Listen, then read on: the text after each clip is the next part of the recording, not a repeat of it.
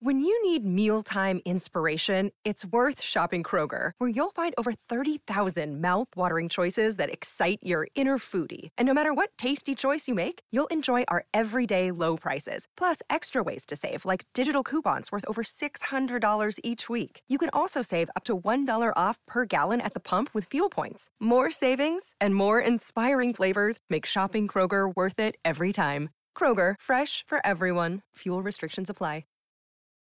This content may not be suitable for all ages.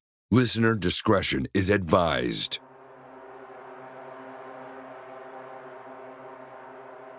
If you tell the cops, who do you think they'll believe? Their colleague or an immigrant? This is one or 3 or 4 times in my life that I truly believed I was going to die. There were a few exchanges, and he said that he was going to get me one day. I didn't think much of it. From Disturbed Media, join your host, Chad, for true tales of horror, bizarre happenings, and unexplainable events. This is Disturbed.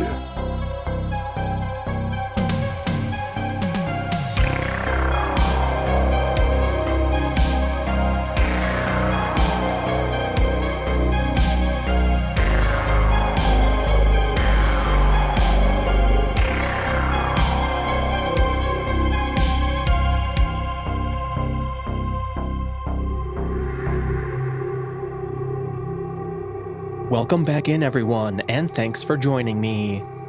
Today we've got a jam-packed show featuring 5 true experiences and a frightening listener doppelganger story via voicemail that goes right along with one of our stories.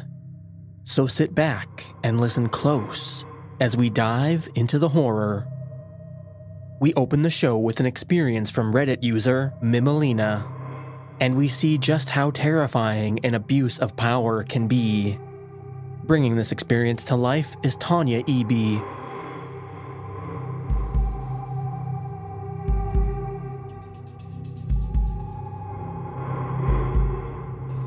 I'm going to abstain from giving too much information because this stalker scares the shit out of me. Thankfully, he doesn't read English, so I hope he'll never find this post.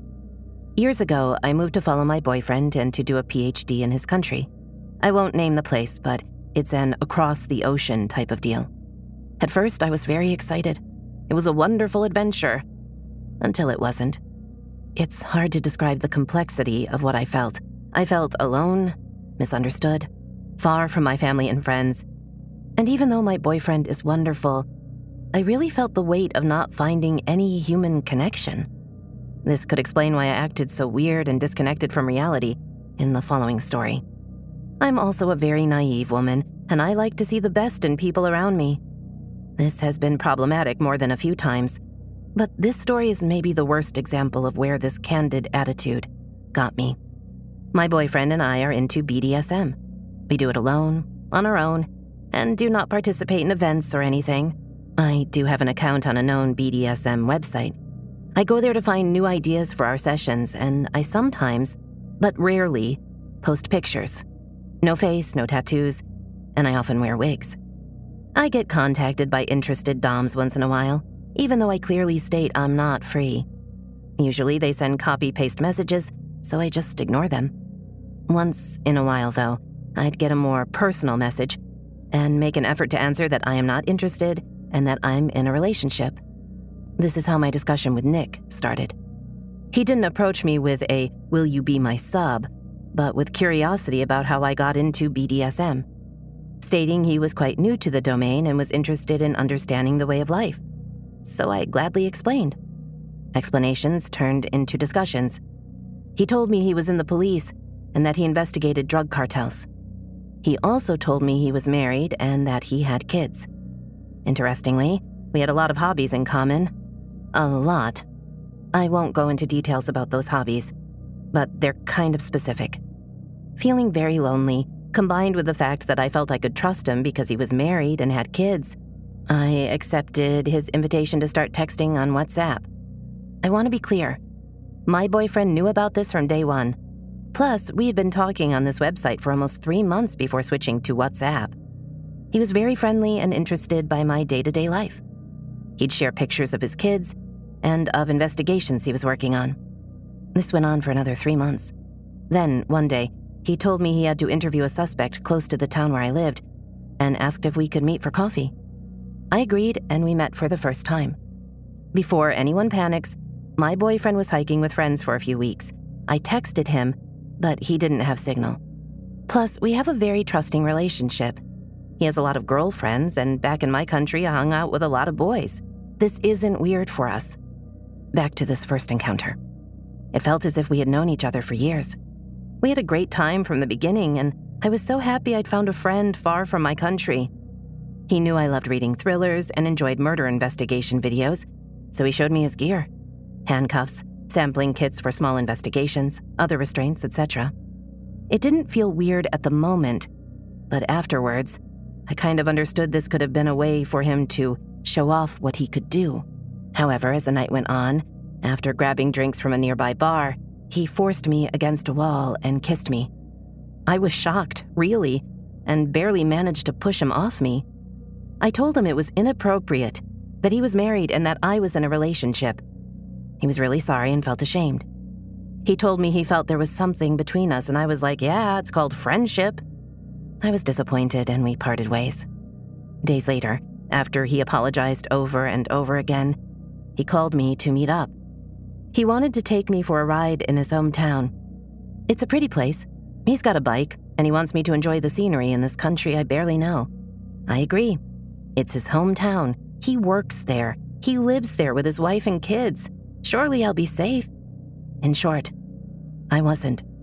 Again, he kissed me, tried to push for more, in the middle of a park where he brought his children to play on weekends. So I told him to bring me back to the bus station so I could leave. He did, and then proceeded to tell me a story about how he had recently got a drug seller out of hiding by modifying text messages sent by his girlfriend. He basically made him believe she was cheating on him to get him to confront her, and then arrested him. I don't know if it's true. I don't know if it's possible. Due to what had just happened, what I heard was, I can make your boyfriend believe you're cheating on him. And my boyfriend was still on his hike by that time. We did talk once every few days, and I told him everything from the moment he had some cell signal. Meanwhile, I was confronting Nick about that. His behavior was really strange as he went from, I'm sorry, I think I'm in love with you, to, if you tell the cops, who do you think they'll believe? Their colleague or an immigrant? I got scared and tried to cool things down with him. I just felt he could go crazy at any moment. He clearly wasn't used to girls refusing him. At that point, I thought it would be safer for me and my boyfriend to maintain contact with Nick, albeit with less enthusiasm than before. But after understanding how obsessed he was, I blocked him from all platforms where I knew he had an account. But he found me. He sent me my address, asking if I loved living in that particular part of town. I never gave him my address. Guess he could pull some strings at the station to get my info. He even came to visit me at my job. I was so scared, I just played it as if everything was okay. I told him my boyfriend wanted me to cut ties with him because he was angry about what had happened, which was true, but I also wanted him out of my life. I didn't know how he would react if I told him, however. Nick insisted that I loved him, that I could be his mistress, that my boyfriend didn't have to know me. He was obsessed by me and he didn't hide it anymore. He told me how he wanted to F me, how we'd be a great couple, how he'd father our kids.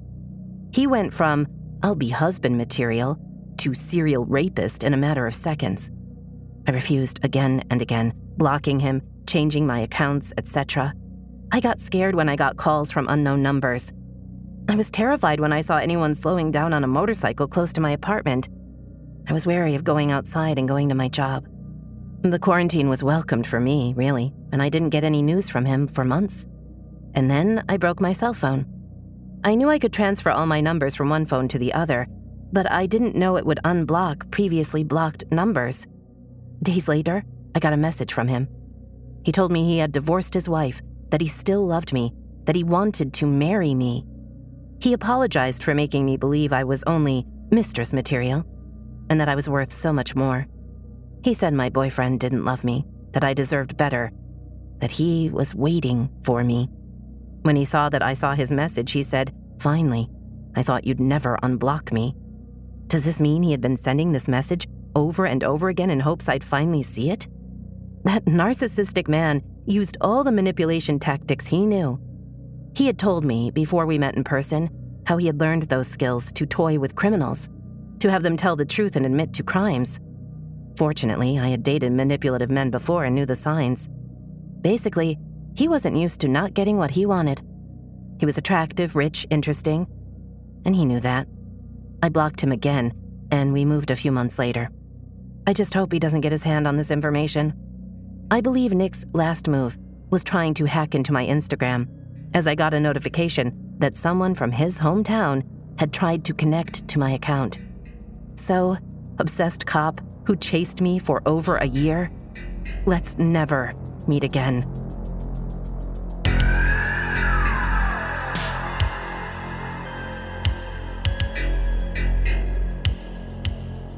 Can't get enough Disturbed? We've got you covered on Patreon with monthly bonus episodes, ad-free listening, shout-outs, and more. Visit disturbedpodcast.com/support.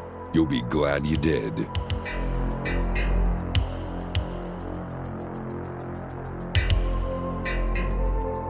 Next up, we hear from Reddit user No Mas for Moi.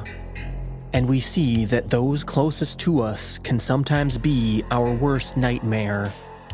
Bringing you this experience is Matt Bradford.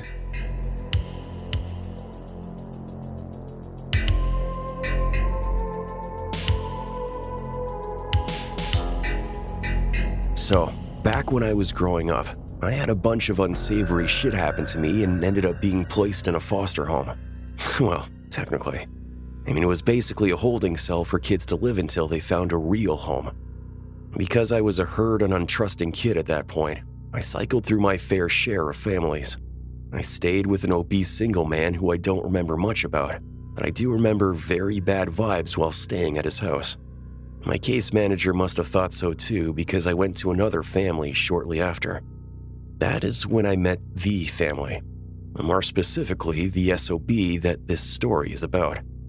This wouldn't be my last home, and I didn't live there long at all, so things have gotten foggy over the years. But I was probably between 8 to 10 years old, and it was a full house, 6 of us in total. My foster mother and father, 2 brothers, and a sister. The only person I did not like straight out of the gate was my sister. You know that feeling where you just know when someone wants you off the earth? Well, for me, it feels especially raw when it seems unjustified. Like, I know I was technically a foreign invader, a cancer cell in their home. Guess what? I was a mouthy brat too, and I gave her attitude right back. So it goes without saying, she and I never got along. And my brothers, on the other hand, I loved them. We did everything together, which is what made what they did to me so confusing. So far, the only slightly unusual thing about this family was they had an intercom system in their house. Mostly, our mother would use it to tell us to go to sleep after hours. A few months go by and summer rolls around. They had been pumping me up about swimming in the pool in the backyard for a while. The only thing was, because I didn't have a lot of normalcy, didn't even remotely know how to swim, and was terrified of open water. On the day it happened, my brother and I were all out by the pool. They also had a slide they used for the pool, and went straight into the deep end. Looking back, that entire afternoon looks so set up, like the family planned this or something, I swear. They kept pressuring me to try the slide and that they would save me if I couldn't swim to the sides. I really wanted to be like them, free to do the things without worrying about consequences. I really believed they wouldn't let me drown. We were family, right? Okay, great. So I slide down the pool. Seconds later, I start to drown. I don't know which way is up, and I'm fighting for air, something to grab, anything. Well, it seemed like it went on for way too long, and then suddenly, my adoptive father has me barely above the water, holding me up with one hand. I mean, if at gunpoint I had to describe his face, I'd say it was a demonic mix of lust and contempt. It was really blurry and happened fast, but faces like that are hard to forget. I could let you drown right now, boy. That's what he said to me, Those exact words. I mean, I don't quite recall what he referred to me as before that point, but I know it wasn't boy. I was crying and gasping for air, and he just held me there, holding me inches above the water. But for what? I still don't get why. This is one of 3 or 4 times in my life that I truly believed I was going to die. Could be worse, I guess. Anyways, eventually he walked over to the edge of the pool and let me go. Right then, I was so terrified of him. I didn't know what to do. I just laid there and didn't want to be near anyone else in that house. I remember one of the strangest things about the experience was the aftermath. We went to a Mexican restaurant that night, and though they acted like nothing happened, I was confused, angry, and scared.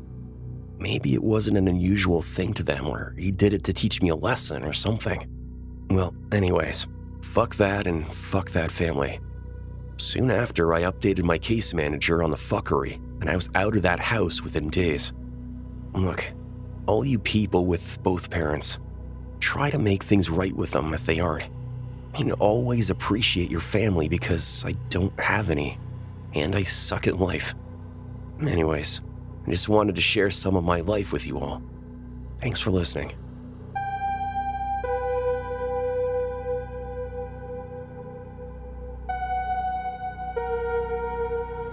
Do you have your own terrifying encounter? Did something unexplained happen to you? Let us know and get featured on the podcast. Email mystory@disturbedpodcast.com. So I get asked all the time about what podcasts I'm recommending right now, and I really only speak to the ones that I personally love binging.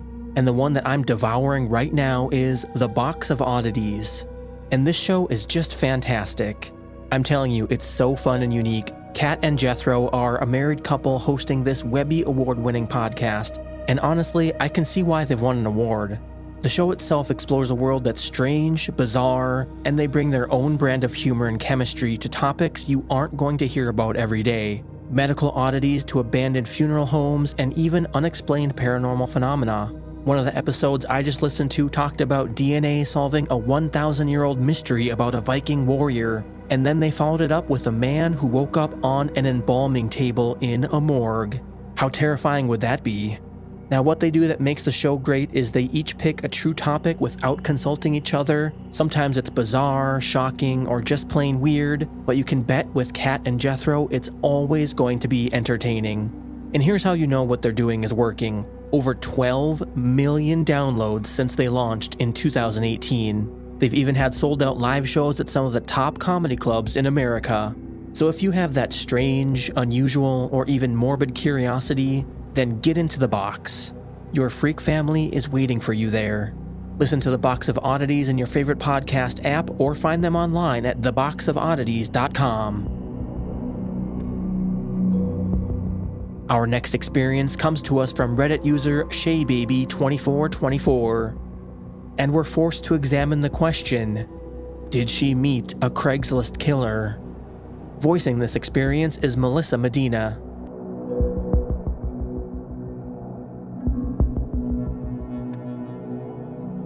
When I was 19, I was looking for a room to rent in the city I was moving to for college. It was about an hour away from my family. I wasn't having much luck, and my mom started helping me look for a place.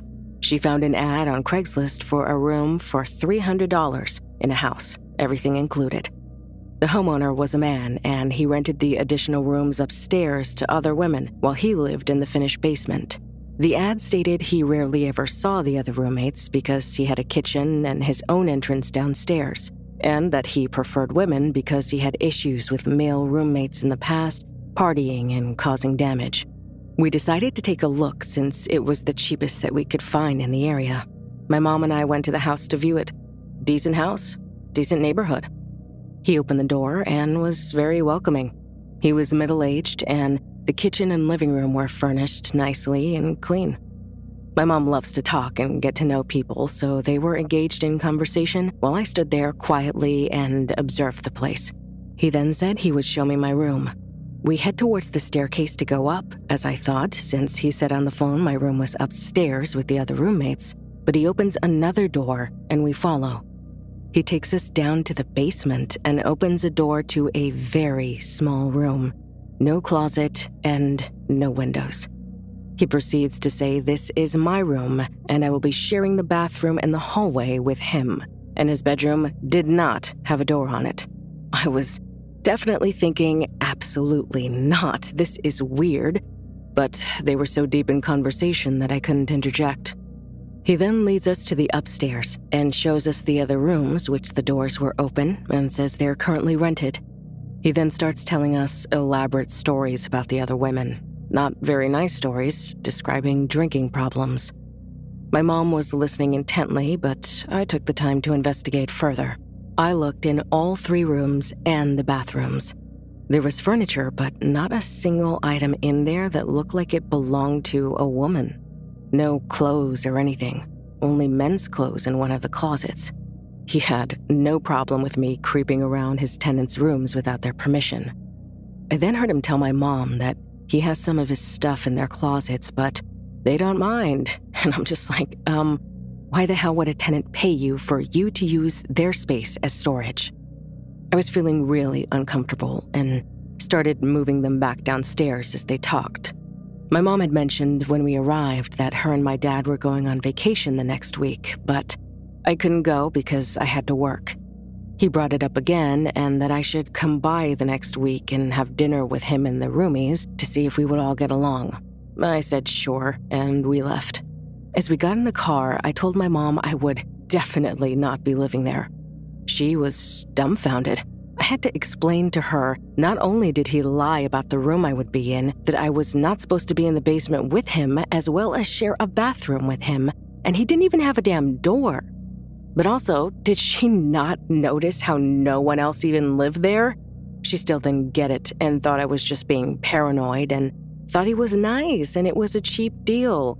I had to explain it to my stepdad and get him to tell her by no means would I be living there. I tried to report the post, but by the time we got home that day, he removed it. I think he planned on murdering me at dinner or abducting me and holding me hostage in that basement room that had no way to escape. I hope that guy hits a tree with his car one day. Edit. Some details have been coming back to me since I've been answering all your questions. This happened in 2011, so it's been quite a while. When he took us upstairs, there was a wide landing that was surrounded by the rooms. As soon as we go up there, he motions toward one of the rooms and started this long, intricate story about the woman who lived in there and talking about her alcoholism and a crazy ex. He was very exaggerated in how he talked with a lot of gestures. My mom stood there listening to him.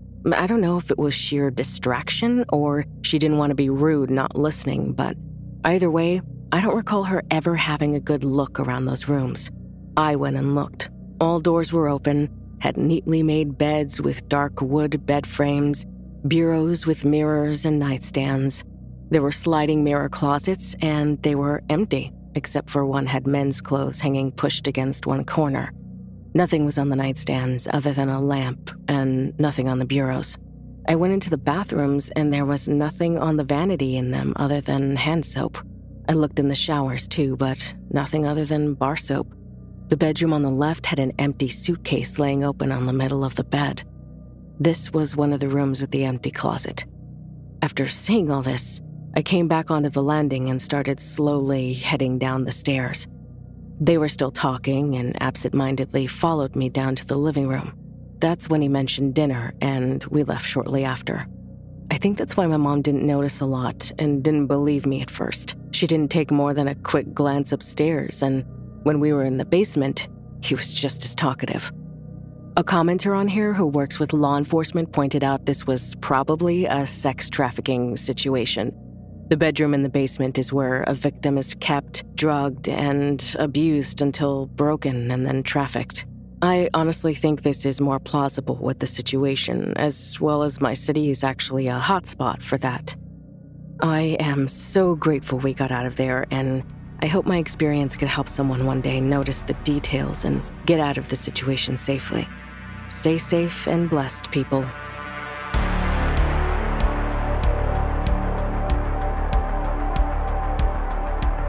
Are you loving the show? Let us know with a positive rating and review. In return, we'll help you hide the body. On the morning of August 1st, 1966, shots ring out from the observation deck of the clock tower on the University of Texas campus. It marks the infamous beginning of the modern era of mass shootings in America. You're listening to Stop the Killing podcast. Join us as we take you behind the crime scene tape to explain global mass shootings and mass attacks. I'm Sarah Ferris, but more importantly, this is Catherine Schweit, the former head of the FBI's active shooter program. I spent 5 years as the FBI's top executive looking for answers to the mass shooting crisis. I've been at the shooting scenes, I've traced heroic acts of bravery, and I've sat silently and listened to the heart-wrenching stories from survivors. Amongst this horror, there is hope. We all hold the key to stop the killing. You just need to know how to unlock the door. Download Stop the Killing and be part of the solution. Search Stop the Killing on Apple, Spotify, and all the usual suspects.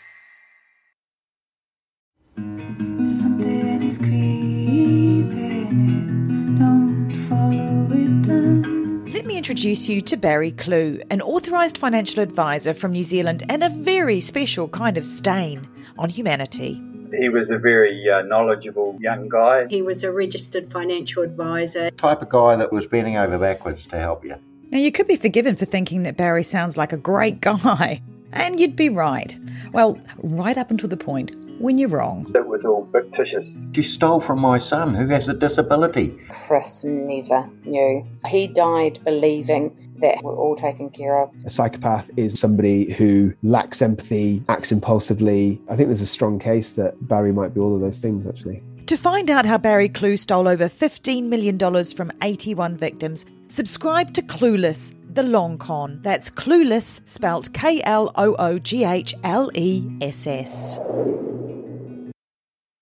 Hi, I'm Matt Harris. Seton Tucker and I host the podcast Impact of Influence, which for 2 years covered in depth Alec Murdaugh, who was eventually convicted in 2023 of murdering his wife Maggie and son Paul. That story continues to evolve, and we will cover that. Plus, we will tell you stories of other true crime events that have happened in the South. Please join us on Impact of Influence. And give us a follow on the Impact of Influence Facebook page.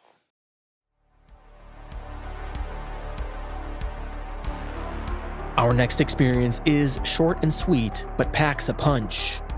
It comes to us from Reddit user Brandy Wine, and we discover how close she may have been to being his next victim. Bringing this experience to life is Rhiannon Mauschel.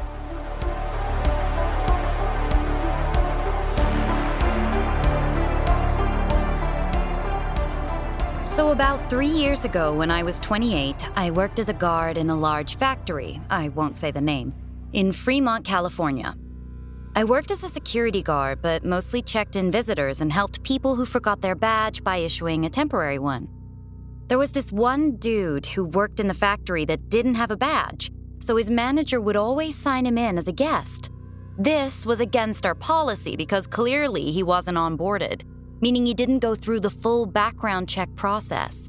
We felt since his manager was coming in to get him a visitor's pass every morning, we had nothing to worry about, and plus, we saw this dude every day. One day, he asked for my number, and I didn't really feel comfortable giving it to him. After badgering me for a while, he wrote his number down on a napkin and asked me to text him. I didn't text him. A week or two goes by, and he walks out for lunch break and tells me to text him right now. I knew he was going to come back, and I had to let him in since he didn't have a badge, so I felt the pressure and texted him. I don't remember everything he said verbatim, but he was trying to get me to go on a date with him, and I let him know I don't date people from work. There were a few exchanges, and he said that he was going to get me one day. I didn't think much of it. Still have the text in my old phone, but the screen is broken. One day, my supervisor texts in our group chat if we know where the guy is. He's always sat in the break room next to a pillar watching something on his propped-up phone. He was found there and escorted to the front of the building. We didn't know what was going on, but later we found out that a bunch of U.S. Marshals hopped out of some SUVs with guns pointed at him, arrested him, and that was that. He apparently was raping and murdering women. I was sick to my stomach. He was using a fake name and identity the whole time, which is obviously why he never went through onboarding. I always wondered what he was watching on that phone of his. Looking back, it was clear he was hiding it by that pillar.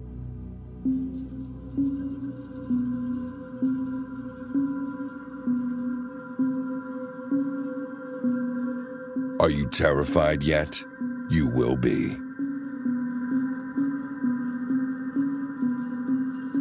And finally, our title story coming to us from Reddit user Tombo6969. And we learn all about the Doppelganger. Voicing this experience is Tom Aglio.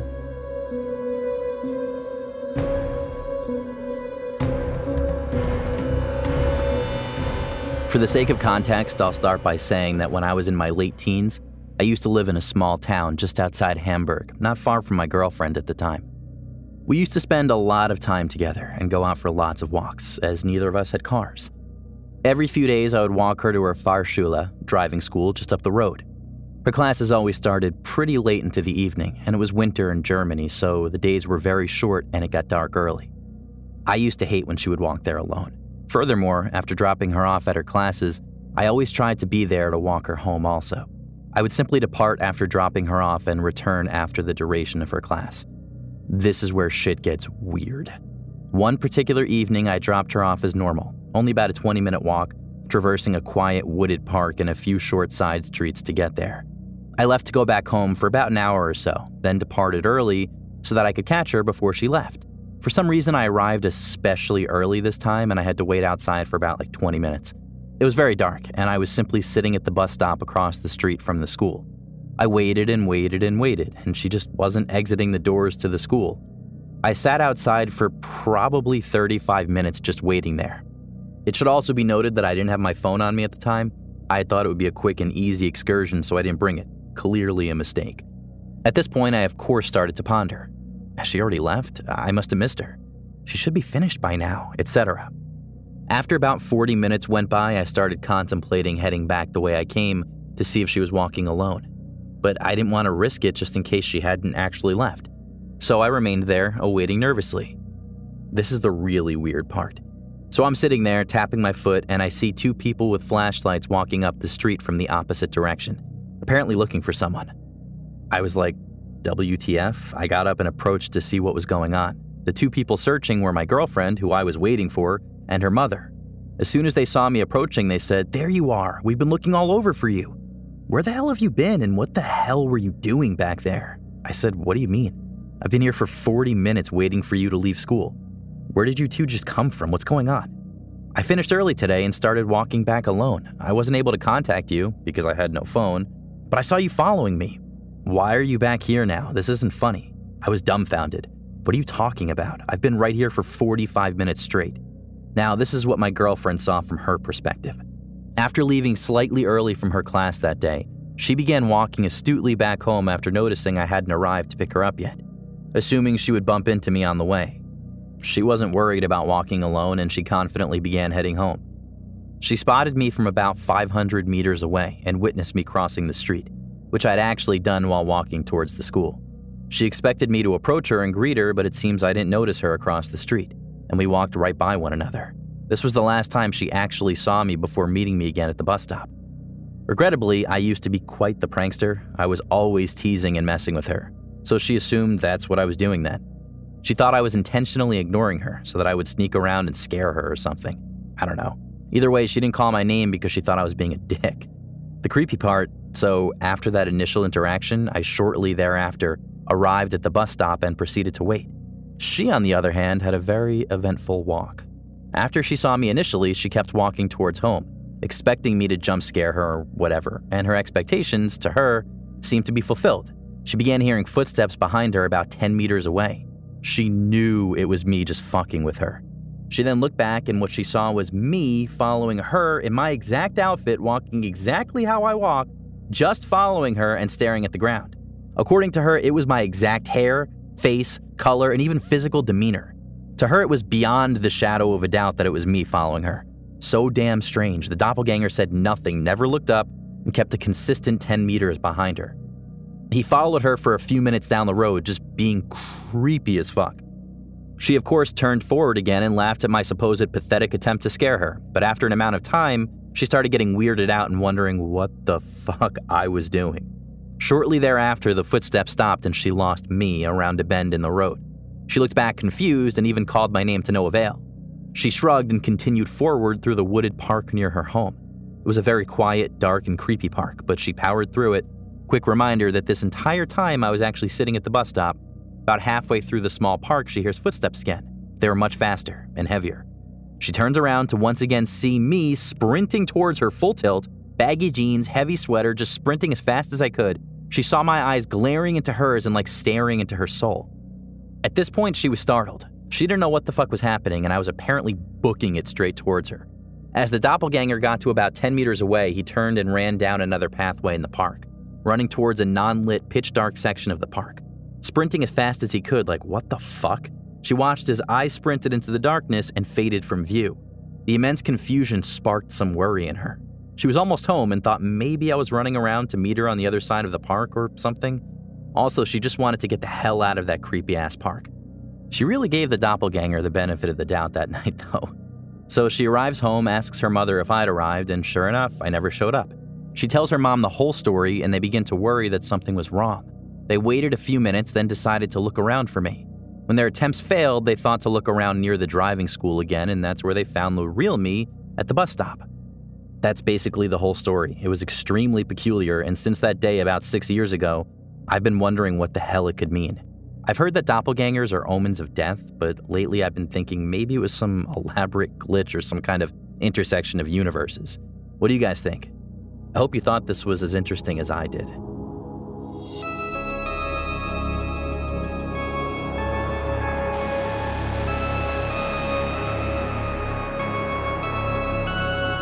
Follow our social channels on Facebook and Instagram at Disturbed Podcast and on Twitter at Disturbed_pod.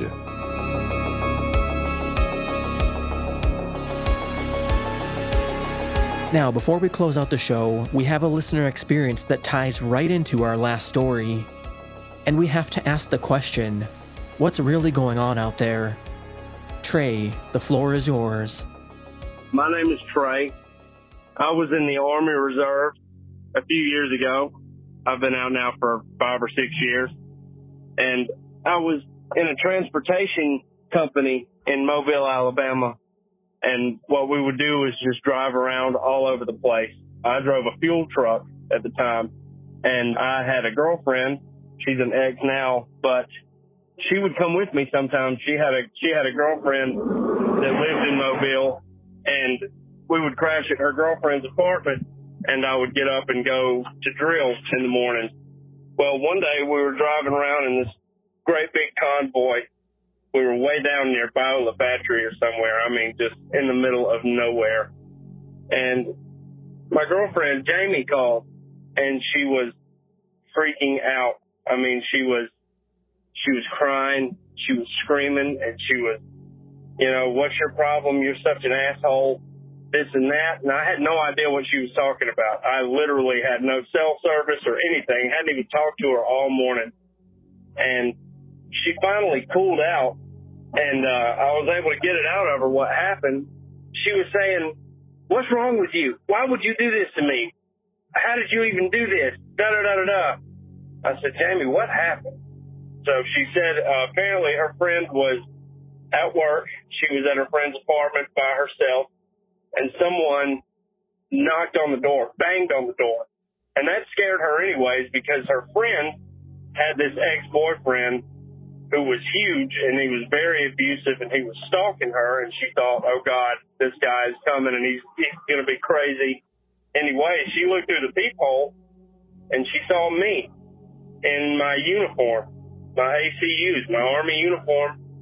And she was wondering, first of all, why I would bang on the door like that. She said, it banged so hard it rattled the whole place, and it scared her. She jumped. And she looked, and she opened the door, and she said, what are you doing?